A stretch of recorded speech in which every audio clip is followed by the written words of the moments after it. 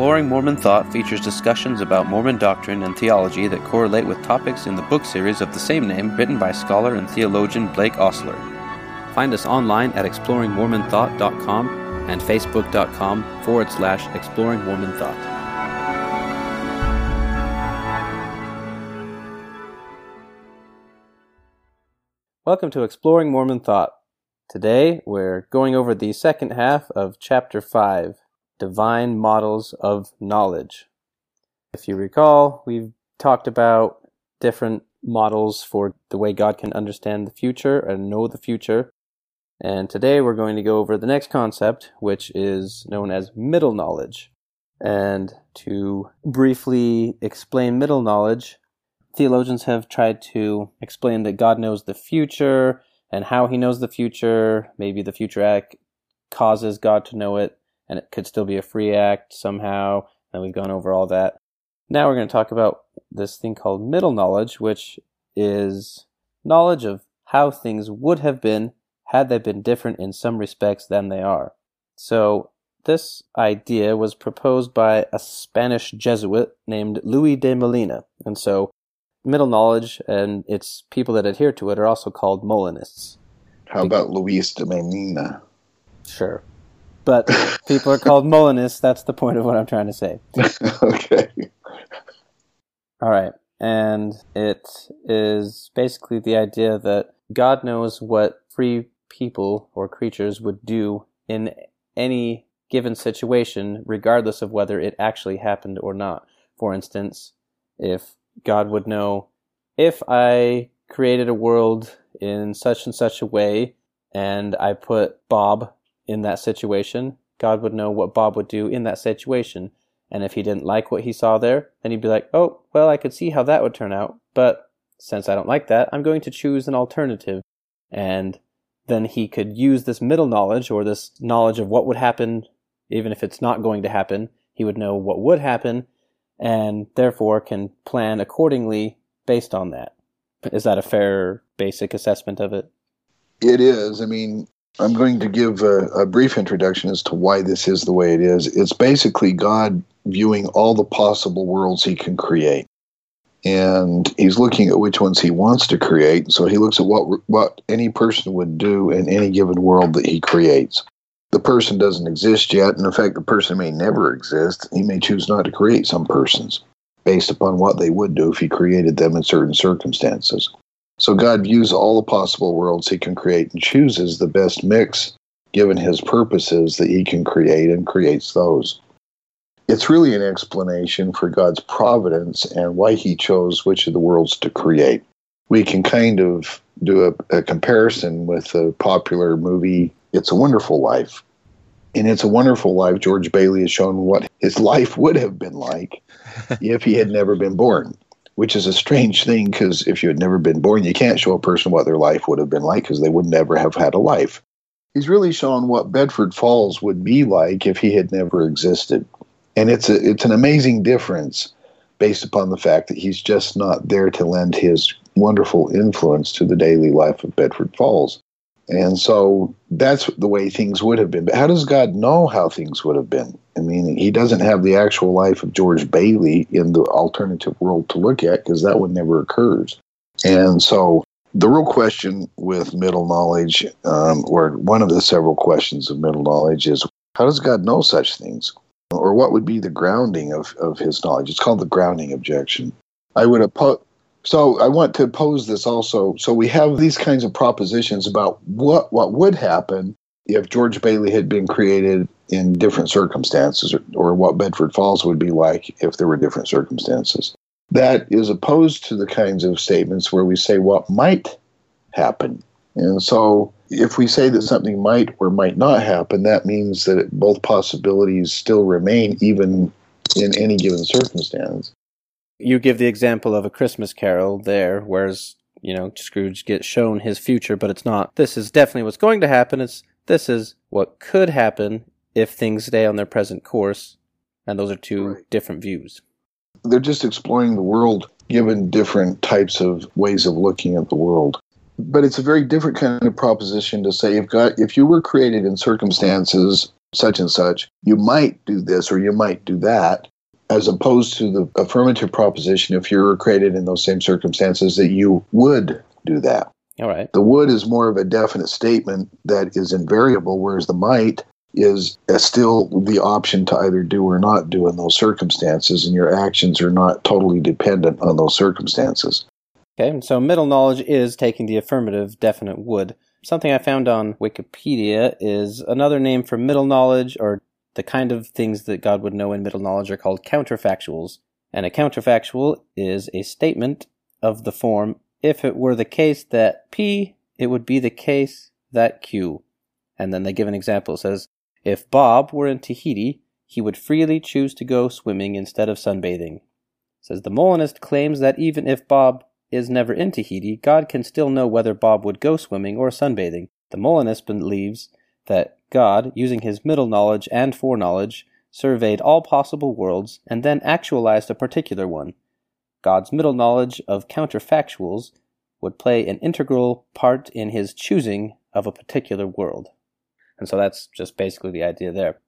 And the example I just gave is kind of the same type of example you gave in the book when you refer to Kid Rock, which I find is actually pretty funny because Kid Rock is a rock star that happened to just barely be getting popular back in 2001, so you probably heard it somewhere, and you're like, I'm going to use that in my book, Kid Rock. That's just funny. Yeah, actually what happened is in the original manuscript I called him Rock Rov, but I had a secretary who was typing it who changed all of those to Kid Rock. It still works, but I kind of like the name Rex Montgomery, and so I was going to use that one. But is your example there point out anything different than the example I just read does? Yeah, here's the important part of middle knowledge. For any given circumstances, if an action is free, let's say that you're created in circumstances where you are in a store, and the circumstances that you want something to buy, we'll say you want a candy bar, and the circumstances you don't have enough money to buy the candy bar and you're really hungry. In that circumstance, you're free to either go without the candy bar or to find a way to purloin it and steal it. So I have a world where you steal, and I have a world where you don't steal, given the same circumstances. Given that you're free, both worlds are possible because it's entailed in your freedom. And it turns out that, however, given the counterfactuals, given the fact that there is a true counterfactual that states if you were in this circumstance, in this store at that time, under those circumstances, you would steal the candy bar. So God knows if he creates circumstances, C, what you're going to do because it's entailed in a true counterfactual about what you do. You would steal it. And so there is a world that God can't create if he creates circumstances and they entail certain kinds of actions. So God can't have a world where those circumstances are true and where you refrain from stealing because of the nature of the counterfactuals that he finds when he surveys them. And so you have just an incredible philosopher, probably the most influential philosopher of religion in the past century, Alvin Plantinga, who uses this as an explanation for why the logical argument from evil is not valid. And here's why. It turns out that if there is such a free will of this nature, where you can choose to either steal or not steal, that God finds out that no matter which possible world he creates, there may well be possible persons that he would create, and he could not create a world in which they would always go right. No matter what, if he creates a world with certain circumstances and puts people in them, the counterfactuals of what they would do in that world are such that they just may always go wrong. It's not up to God whether that's the case. And to his horror, God discovers when he views all of the possible persons he can create, they have a huge defect. He calls it transworld depravity, in which no matter what he does, there will always be something that each of these possible persons would do wrong if created. And so it's not up to God. He can't create free people and have a world without evil because whether they do evil is up to them in the circumstances in which they find themselves. And so he argues that this logical problem of evil, where the argument that he's referring to is essentially this: God can create any possible world he wants. It's logically possible that there's a world without any evil where people always do right. And so God is culpable for not creating that world. And what Plantinga is explaining is that logically that's not the case given libertarian free will. and this notion of mental knowledge. That God could have this incredible knowledge of what we'll do, and he still can't create the world that he wants because it's not available to him given the nature of free will. This was one of the most discussed arguments in the history of philosophy in the late 60s, 70s, 80s, and 90s. There came a point at which there was a virtual consensus that Plantinga's argument was in fact a good response to the logical problem of evil. And this general consensus, however, has begun to erode. There have been a number of articles in philosophical journals in the past 5 years suggesting that it's really not the case that Plantinga's argument is successful, because this notion of transworld depravity is not only false, it's necessarily false. It's not the case that every single possible person would go wrong. There are possible people who never go wrong. And so I suppose it's still an open question. I tend to believe that Plantinga's argument is successful if God is creating free people. It's not up to him whether they go wrong sometimes or not. But this is also an explanation of the nature of God's foreknowledge in suggesting, well, he knows that if he creates you in the certain circumstances, what you would do, and he knows which circumstances have been created, so he knows everything that's going to happen. But he also knows that there are numerous possible worlds that are not within his power to bring about. Even though he knows what would happen in the circumstances, he can't determine what will happen in those circumstances. Does that explain it for you? I believe so. It did kind of complicate one thing. So I thought in this version of mental knowledge that, well, at least that's how I understood it. Tell me if I'm wrong. So in your book, you give this little schema, and it has the same thing on Wikipedia. It says, God finds himself in a creation situation consisting of natural knowledge, which is the possible propositions that he knows that are true. And we already talked about that in the last podcast. And then this middle knowledge, which is the counterfactual statements, so that he can basically assess which world he wants to create. And then he takes his creative action, and then he makes the certain circumstances so that he can make whichever of the middle knowledge paths come about that he wanted.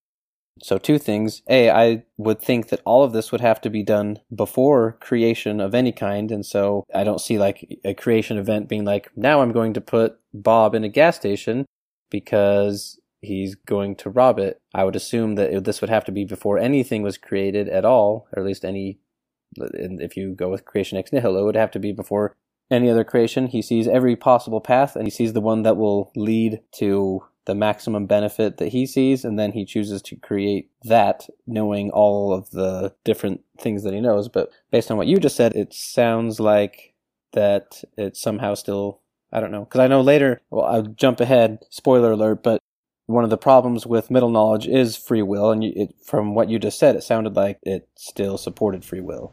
No, the people who adopt middle knowledge assert that it is consistent with free will. I argue that it is not. I see. So I'm simply elucidating their view, and then I'm going to look at the problems and ask, well, is their view coherent? And I'm going to argue that it is not.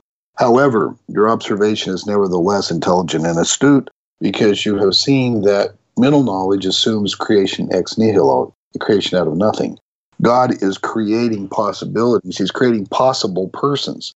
So there may be innumerable possible persons that God could have created that he decided not to create. And that's only possible if persons are created out of nothing, or if God brings them about, or if in the circumstances he created them, their parents will cooperate with him to create more people who will come into existence. But the bottom line is that there is an actual divine creative decision made where every single proposition that will be true is determined by God based upon the circumstances he chooses to create. And so it requires creation ex nihilo to have middle knowledge of this nature. So you do kind of parse out two things. So since we're called Exploring Mormon Thought, we kind of have a Mormon angle here, and we'll parse out this in each way. So there's a certain way that middle knowledge would work with creation ex nihilo, and that's generally how it's been thought about. But also some Mormons have brought this up. I've heard these kind of arguments. And one of the main supports for this is you give this example of when Joseph Smith gets a vision of his dead brother Alvin in the celestial kingdom, and he's surprised that he's in the celestial kingdom because he had died before the restoration. And he's like, how can this be? Because they just had received Section 76 not too long ago, and that clearly stated that those that had not received the gospel in this life would go to the terrestrial kingdom, or telestial, I can't remember, just not celestial, basically.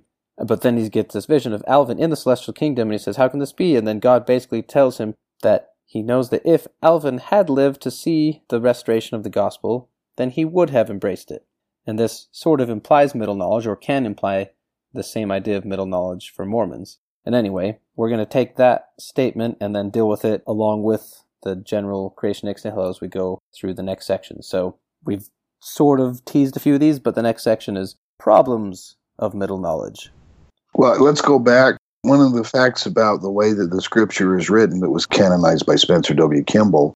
So Alvin dies in 1825. Joseph Smith has a vision in 1836 where he sees him in the celestial kingdom, which, as you notice, is inconsistent with Section 76 because it says those who die without the gospel are going to be in the terrestrial kingdom. And so Joseph says, how's that possible? And what's interesting is our scriptures seem to have counterfactuals of freedom asserted in them. So here's what it says. All who have died without a knowledge of the gospel, who would have received it if they had been permitted to tarry, that is to live, shall be heirs of the celestial kingdom of God. Note the counterfactual here. Who would have received it if they had lived. They don't actually live, so how does he know what they would do? Well, he has to have mental knowledge to know what they would do. Also, all who die henceforth without a knowledge of it, who would have received it with all of their hearts, shall be heirs of the kingdom. Another counterfactual. Those who don't have a knowledge of it, but who would have received it with all of their hearts. Again, another counterfactual of freedom. In reading this scripture, it seems to require that God have this kind of middle knowledge, and his foreknowledge of what people would have done seems to be based upon this requirement that he knows exactly how things would be if the circumstances had been different. All right, so on to the problems of middle knowledge. So the next sections are all problems of middle knowledge, but from that particular section of the book, the only thing I wrote down is, how does God know which counterfactuals of freedom are true? God can't know the truth of such propositions because he sees them as they actually are, for they're not that way. That is, such propositions correspond only to hypothetical circumstances. So, as we know, like a hypothetical is like, let's say Bob was in a gas station and one day, what do you think would happen? It seems that would be just a guess. Anyway, in this particular problem section, did you or Jacob, do you have any other questions that you want to ask about this particular section? Before we go into the subsections of the different objections, not really. I just wrote down in my notes, just kind of explaining it shortly, that not even God knows that which doesn't exist, and counterfactuals don't actually exist because they haven't actually happened, and that's why God can't actually know them, or that's why that would be a problem of middle knowledge, as far as I understand it. Let me bring this home even harder. Remember, I was talking about possible persons that God could create that he didn't create.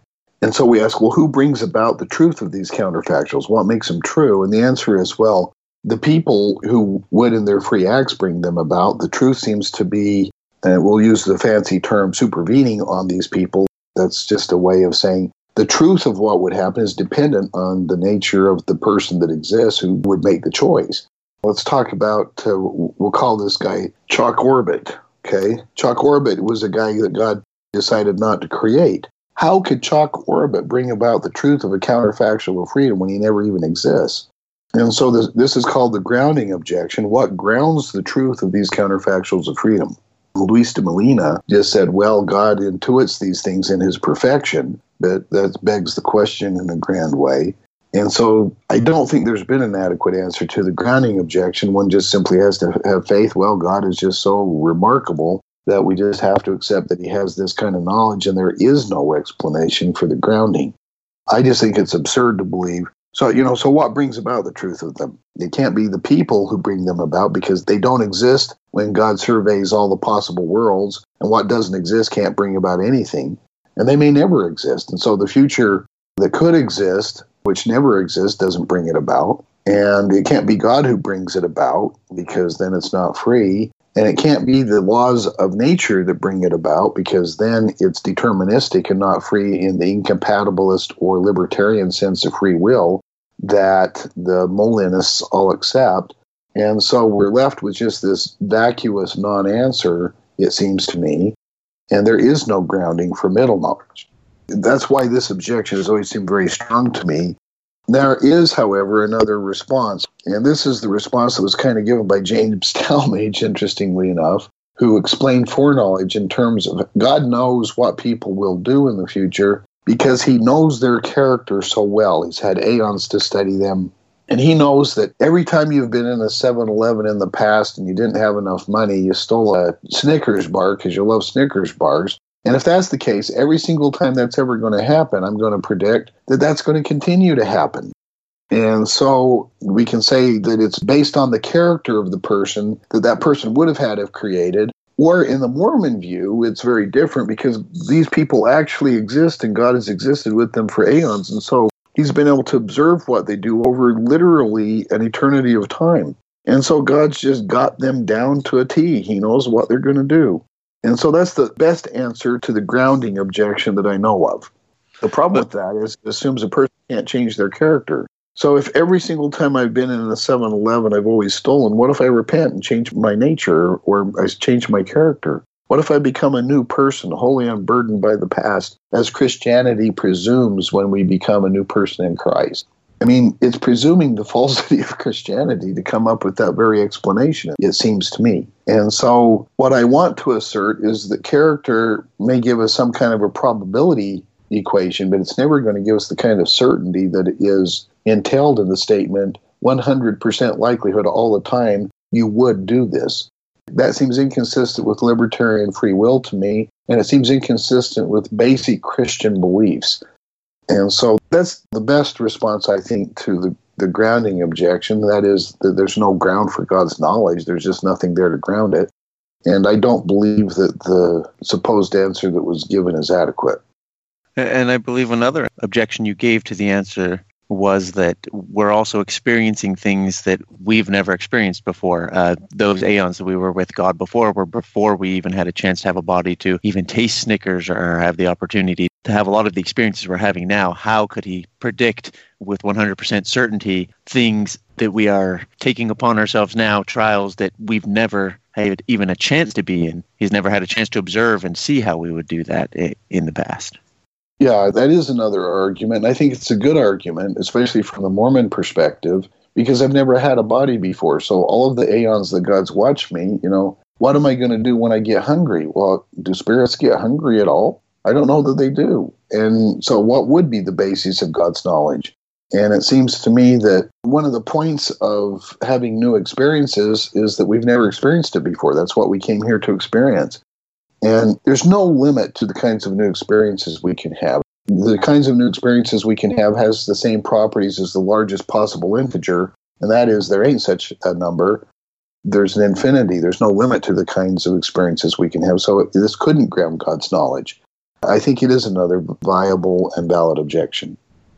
Well, moving from the grounding objection, then we now move on to the no ground objection, which brings us more into there can't be any certainty. You say, one suggestion that has been widely accepted and in fact is suggested by the Mormon scripture itself is that God knows the intents of a person's heart or their character so thoroughly that he can know what they would do under any given circumstance. We just went over that.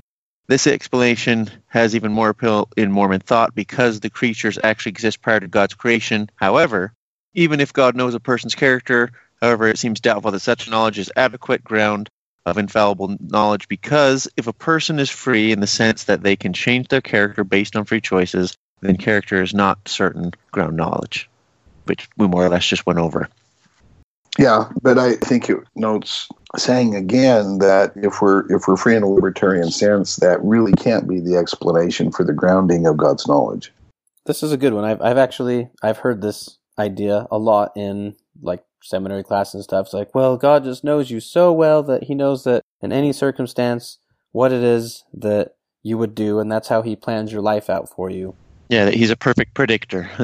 And as I said, it was and when we get in the next chapter, we'll see this. James Talmage actually adopted this as an explanation of God's knowledge and foreknowledge. And so I assume that it's widely assimilated by Mormons because it's the assertion that Talmage makes in Jesus the Christ, which has got to be one of the most widely read books in Mormon tradition ever. I think just about every missionary at one time was required to read the book. It's still in the missionary library. Yeah.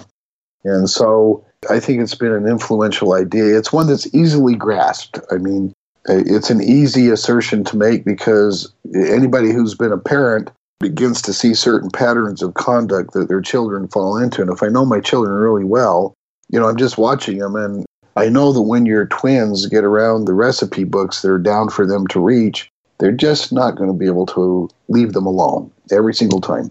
And so I know what they're going to do, and they don't even have a formed character, but it's inevitable. However, I will mention that the last time they were here, they seemed not to have an interest in them, to my surprise. But that's the whole point. It seems like character and changing character and growth as people change leads to a lot of surprises, even when you grow up. And I think one of the greatest things about being a parent is precisely all the surprises, watching and just, marveling at the growth and the change. And I think God has to marvel and just revel in watching us as we grow and how we change as we grow. I think it has to be a wonderful thing for him too. Well, that pretty much sums up the no ground section. Just a quote here by Robert Adams saying that a free agent may act out of character or change intentions or fail to act on them. If you're not free to be able to act out of character, if you were always part of the PEC, the principle of established character that you go over in the book. Go over that if you would, Jacob. Yeah, I'll go over that real quick. So the principle of established character is an agent A has forged a character by making free decisions in concrete situations, and that character is such that 1, all future decisions will be consistent with that character, and 2, all decisions arise out of the character in such a way that if A were in circumstances C, then A would not choose otherwise than dictated by the character based on decisions made under similar circumstances. So saying that our character is the basis of all of our decisions, and once again, this is saying that, because of your character, if you're ever put in this situation, we know that you're going to be making this decision. But ultimately, you're not a free agent in that principle of established character, because if you're always going to make that same decision, then you never even have the opportunity to change intentions or fail to make that decision. An even stronger point here is in the same section, a William Hasker quote. William Hasker is another theologian or philosopher. We would call him an open theologian. He's a first-rate philosopher. He actually reviewed parts of my book, by the way, this very volume. I sent those to him to be critiqued because I just regarded him as one of the finest philosophers writing on these issues. He's still writing on these issues. He had an article in The Last Faith of Philosophy that just came out last month, and he's still at the top of his game, and I have huge respect for him. So I thank him for taking a look at the manuscript of the book. Yeah, William Hasker's cool. I've read a few things from him. Anyway, the quote is, he says, "If human character can be defined in such a way as to entail choices in conformance with character via psychological dispositions and laws, then free will, in the libertarian sense, is obliterated."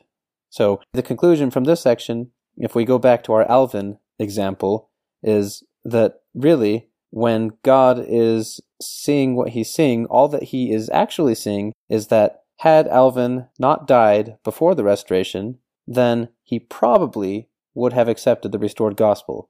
He knows the probability is high, but if Alvin is actually free, then it's also probable, however less probable, that he doesn't.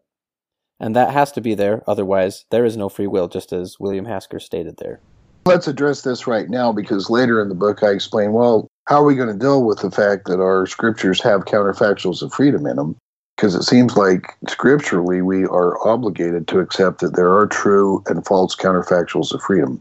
And the response, I believe, that is best given is, well, God doesn't have to rely on what people would do if in circumstances.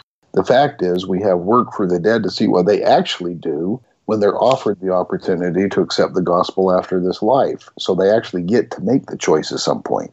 And so we don't rely on some world that could have existed but didn't. Instead, we rely on the fact that they actually are presented the choice based upon the work for the dead done by somebody else. In fact, God waits for them to make the decision to know what they're going to do. And they are free to make it or to reject it, and that's the basis of God's knowledge. In other words, people aren't exalted based on what they would do. Their exaltation is based on what they actually choose to do in the actual world. All right. So yeah, if we're going to deal with that now, there's 3 evolutions, if you will, of this idea for Joseph Smith. So like I said, in section 76, it says, those that didn't accept the gospel in this life will be in the terrestrial kingdom. Then he gets an update or clarification on that. He sees his brother, and he is surprised because of the earlier revelation. It says, no, if he had lived, he would have accepted it here. But the subsequent, even after that revelation on work for the dead, removes that. It supersedes it, saying that's not even a problem because it's not based on whether or not they would have, because God actually will see if they will. It depends on whether or not they do accept the work. And we'll come back to that at the end.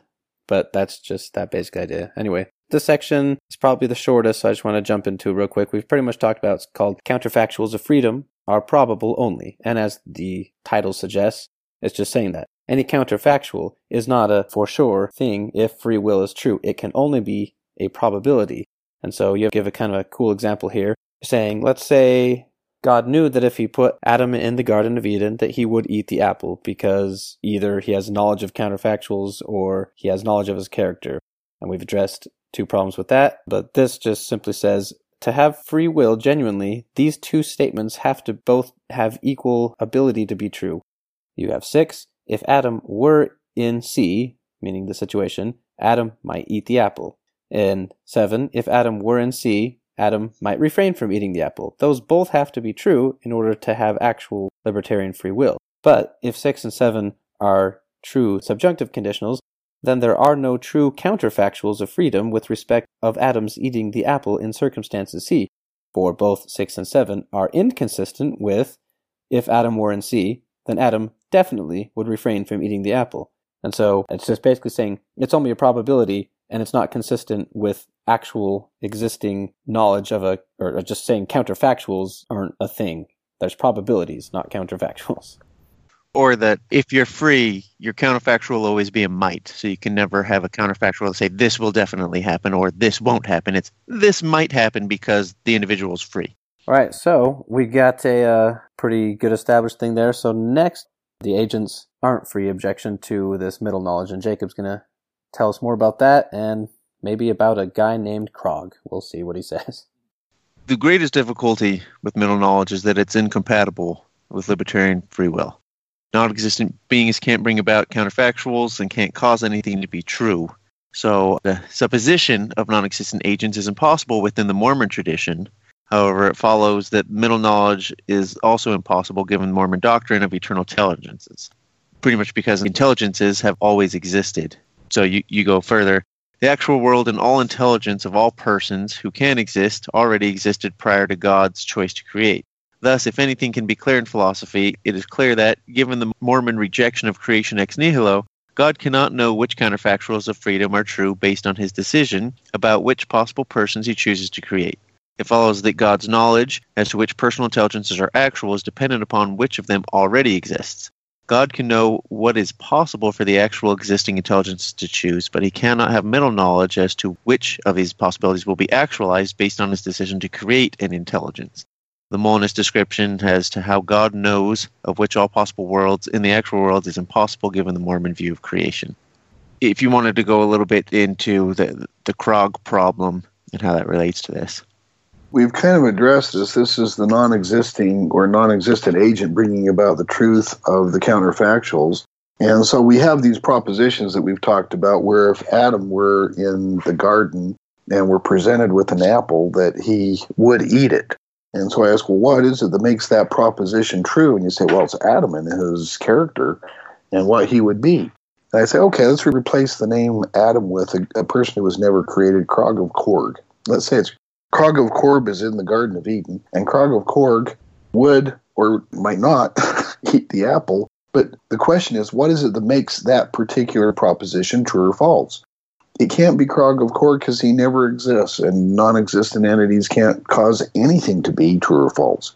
And so the notion that the truth of a counterfactual of freedom is based upon what character a person will have is nonsensical, because if God creates ex nihilo and chooses who to create and excludes from creation certain people, you can't say that those people who were never created and never existed brought about the truth of the propositions that describe what they would do in any given circumstance. So it's another way of simply saying that if libertarian free will exists, then the truth of these propositions has to in some way be up to us. The truth of whether or not Adam will eat the apple when he's in Eden has to be up to Adam in a certain sense for him to be morally accountable for it. It has to be the case that if it's his free act, he's the one who brings it about. And so the truth is based upon, one would have to think, the free choice that he makes in the circumstances. Middle knowledge just seems to be impossible because there's just nothing there which could bring about the truth of the counterfactual freedom. And it seems, again, to be not only groundless, but inconsistent with libertarian free will, because the truth of the propositions cannot be up to the agents who supposedly bring about their truth in the way that's required for libertarian free will to exist. And the whole point of middle knowledge was to show how free will would be consistent with God's foreknowledge, and so it fails the very thing it tries to accomplish. And that's, I don't know, you deliver a hammer blow with the last paragraph in that section. If counterfactuals of freedom are not true, meaning they can't be true because they either or, then the entire enterprise of middle knowledge collapses and must be rejected. Having said that, we're about ready to wind up and maybe note some applications for Mormons.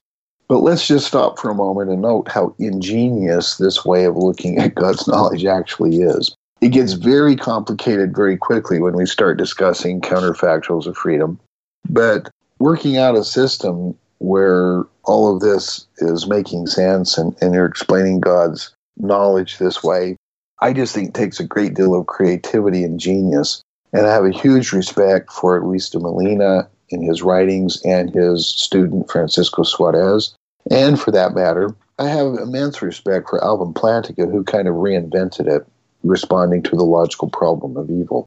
These are very bright people. And the theology that they erected based upon the notion of middle knowledge is not merely imposing, it is a beautiful thing. And so I want to express my admiration for them, as well as simply saying, I don't think it will withstand scrutiny. So that's my assessment of middle knowledge. Before we go on, one thing we didn't quite settle all the way was we understood why character wasn't a good determiner of what someone would do, but we never talked about, we sort of did, but given creation ex nihilo, why it even more doesn't work for creation ex nihilo. What we discussed is that we explain how God knows the future based upon his choice as to which counterfactuals of freedom to make true. In other words, we have the counterfactual of freedom. If Adam were in the garden, he would eat the apple. When God creates, it's no longer if Adam were in Eden, he would eat the apple. It then becomes when Adam is in fact in the garden, he in fact does eat the apple, okay, or will eat the apple. And so now we have a true statement of a future contingent based upon middle knowledge. And so middle knowledge works by basically in the creation situation, God transforming his knowledge as to what would be given all logical possibilities to what will in fact be given his knowledge of what he's chosen to create. But for Mormons, there is no such creation situation. There's no point at which he creates everything out of nothing, and certainly no point at which he creates free persons out of nothing. For Mormons, free persons have existed from all eternity as free persons in some significant sense. And God doesn't choose which of the intelligences to create.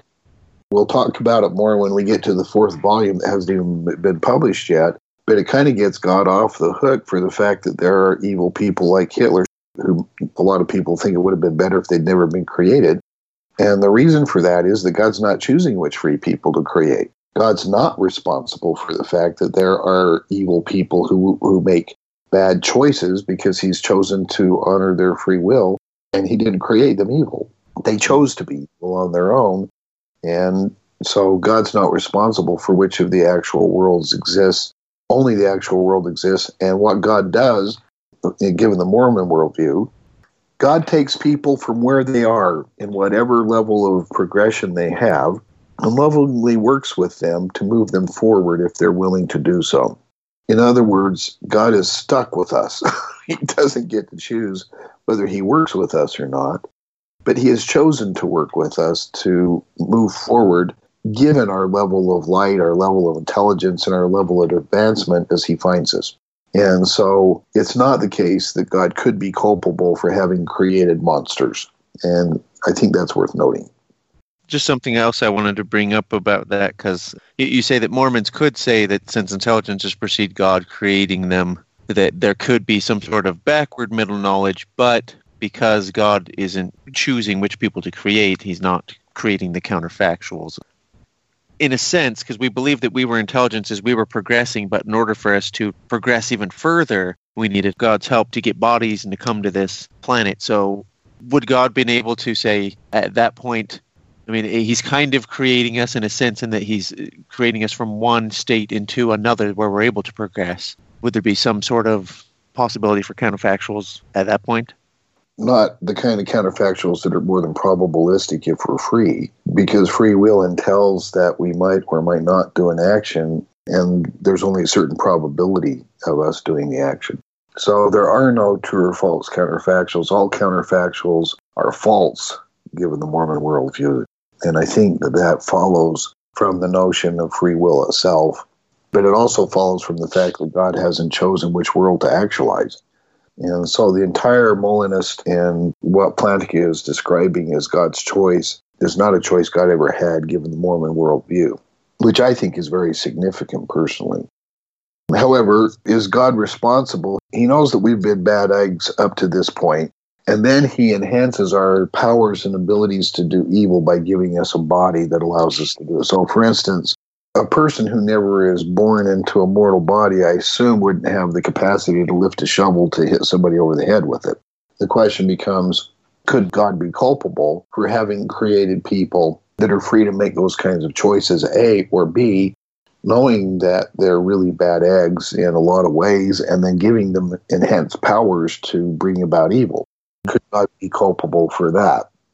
This is a question that Karl Mosser asks in a critique of Mormon thought. I respond to it and say, well, the whole point of Mormonism is there are no bad eggs. There's nobody that's inherently evil in Mormonism. We're all more or less evil and more or less good, and it depends on the kinds of free choices that we make as to which we are. And so, is God culpable for the free choices that we make? Only to this extent. God could override the free choices that we make and not leave us free. When we get to the problem of evil, I'm going to suggest that that would destroy God's plan for us and what he wants to accomplish with us. And if one values loving relationships, one party to the relationship can't coerce another and can't force the outcome. I thought you said it was metaphysically impossible when we talked about maximal divine power. Not only is he self-limiting, he is limited and he cannot coerce an intelligence. I would argue that he can't coerce the intelligence to the extent that he takes away the ability to choose at all, because the essence of an intelligence is the ability to choose.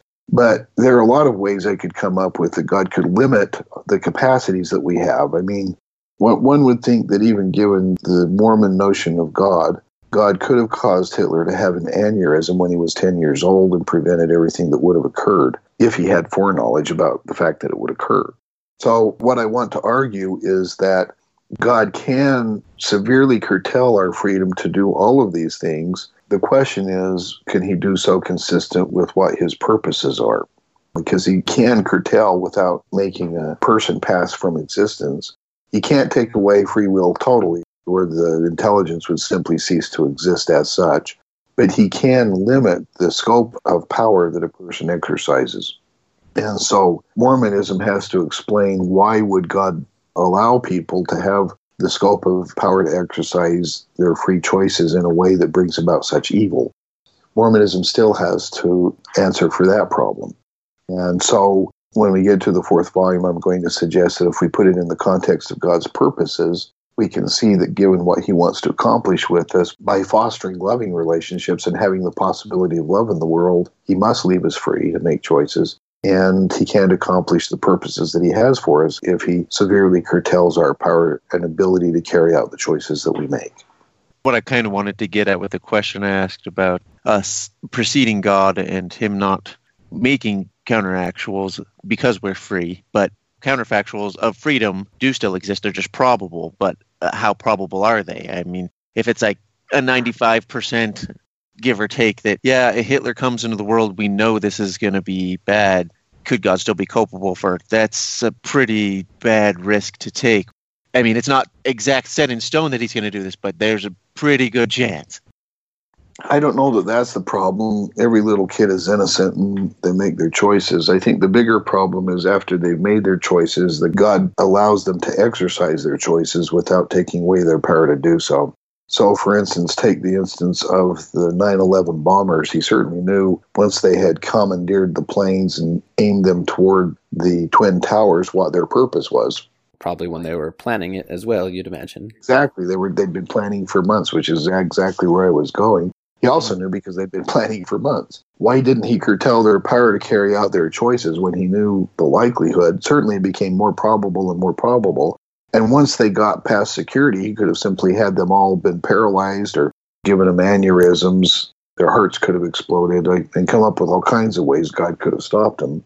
And I believe he has power to stop them, but somehow and for some reason he chose not to. And that's why there still has to be a theodicy or explanation of why God would allow such evils within the context of a plan that he may have for us and his purposes for us. It's not the case that the Mormon God gets off the hook scot-free unless the Mormon God is simply identical to a process view, and that's a possibility. It's a live option within Mormonism. Or God is so technologically limited that he's overwhelmed and just can't get to everything like some radically finitist Mormons would posit. But we'll address these matters in much greater detail. Volume. I have, I've got another 500 pages on this, and so one would think that we better not, shoot this entire wad tonight. Yeah, we'll get there. I just wanted to bring up that is still an issue with the freedom. Just a clarification. I heard you say God doesn't make the counterfactuals. Counterfactuals don't exist still. He just knows what they are. And then the idea of middle knowledge was that seeing the different outcomes, then he acts to create that world. So it just, regardless, counterfactuals don't go together with free will just because for them to be known the way that middle knowledge asserts, then given that situation, a person would have to act in a certain way in that situation. Otherwise, you can't know that thing. Yeah, the proper way to say that, and you're absolutely right, you're spot on. God does not bring about the truth or the falsity of counterfactuals of freedom. However, he does actualize worlds, and given the worlds that he actualizes, it follows that certain counterfactuals of freedom will be actual, is the proper way to state that. Your question will be answered later in the book. We do come up with something similar to middle knowledge, but it just is basically middle knowledge only with a probability. Meaning he knows the probability of what would happen and then bases his plan based on that. And every change that happens, because there's going to be changes, he's going to be surprised, then he adapts. Anyway, we'll get into that, but I'm just saying it does get answered later in the book. But it's a very good question. Yeah, it's just something I wanted to bring up.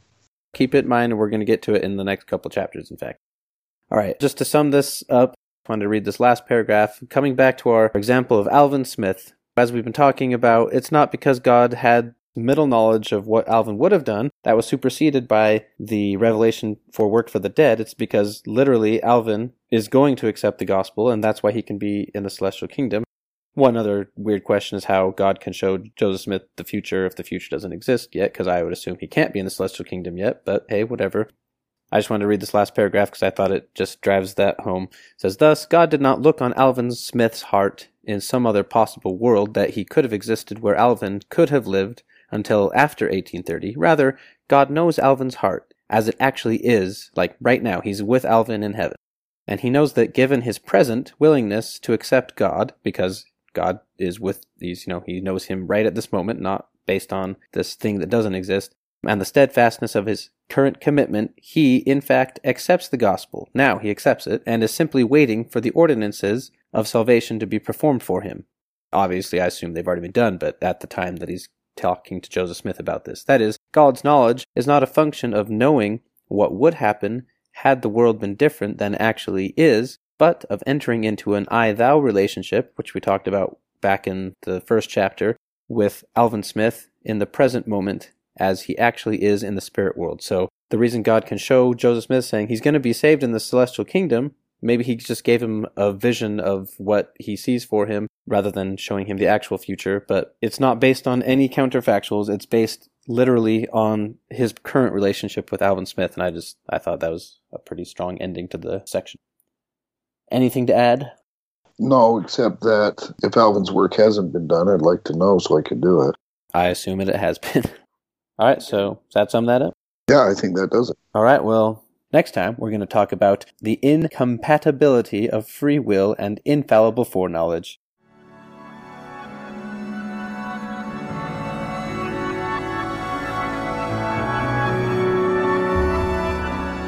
Thank you for joining us. To support the podcast, donate at exploringmormonthought.com. Follow us on facebook.com/exploringmormonthought.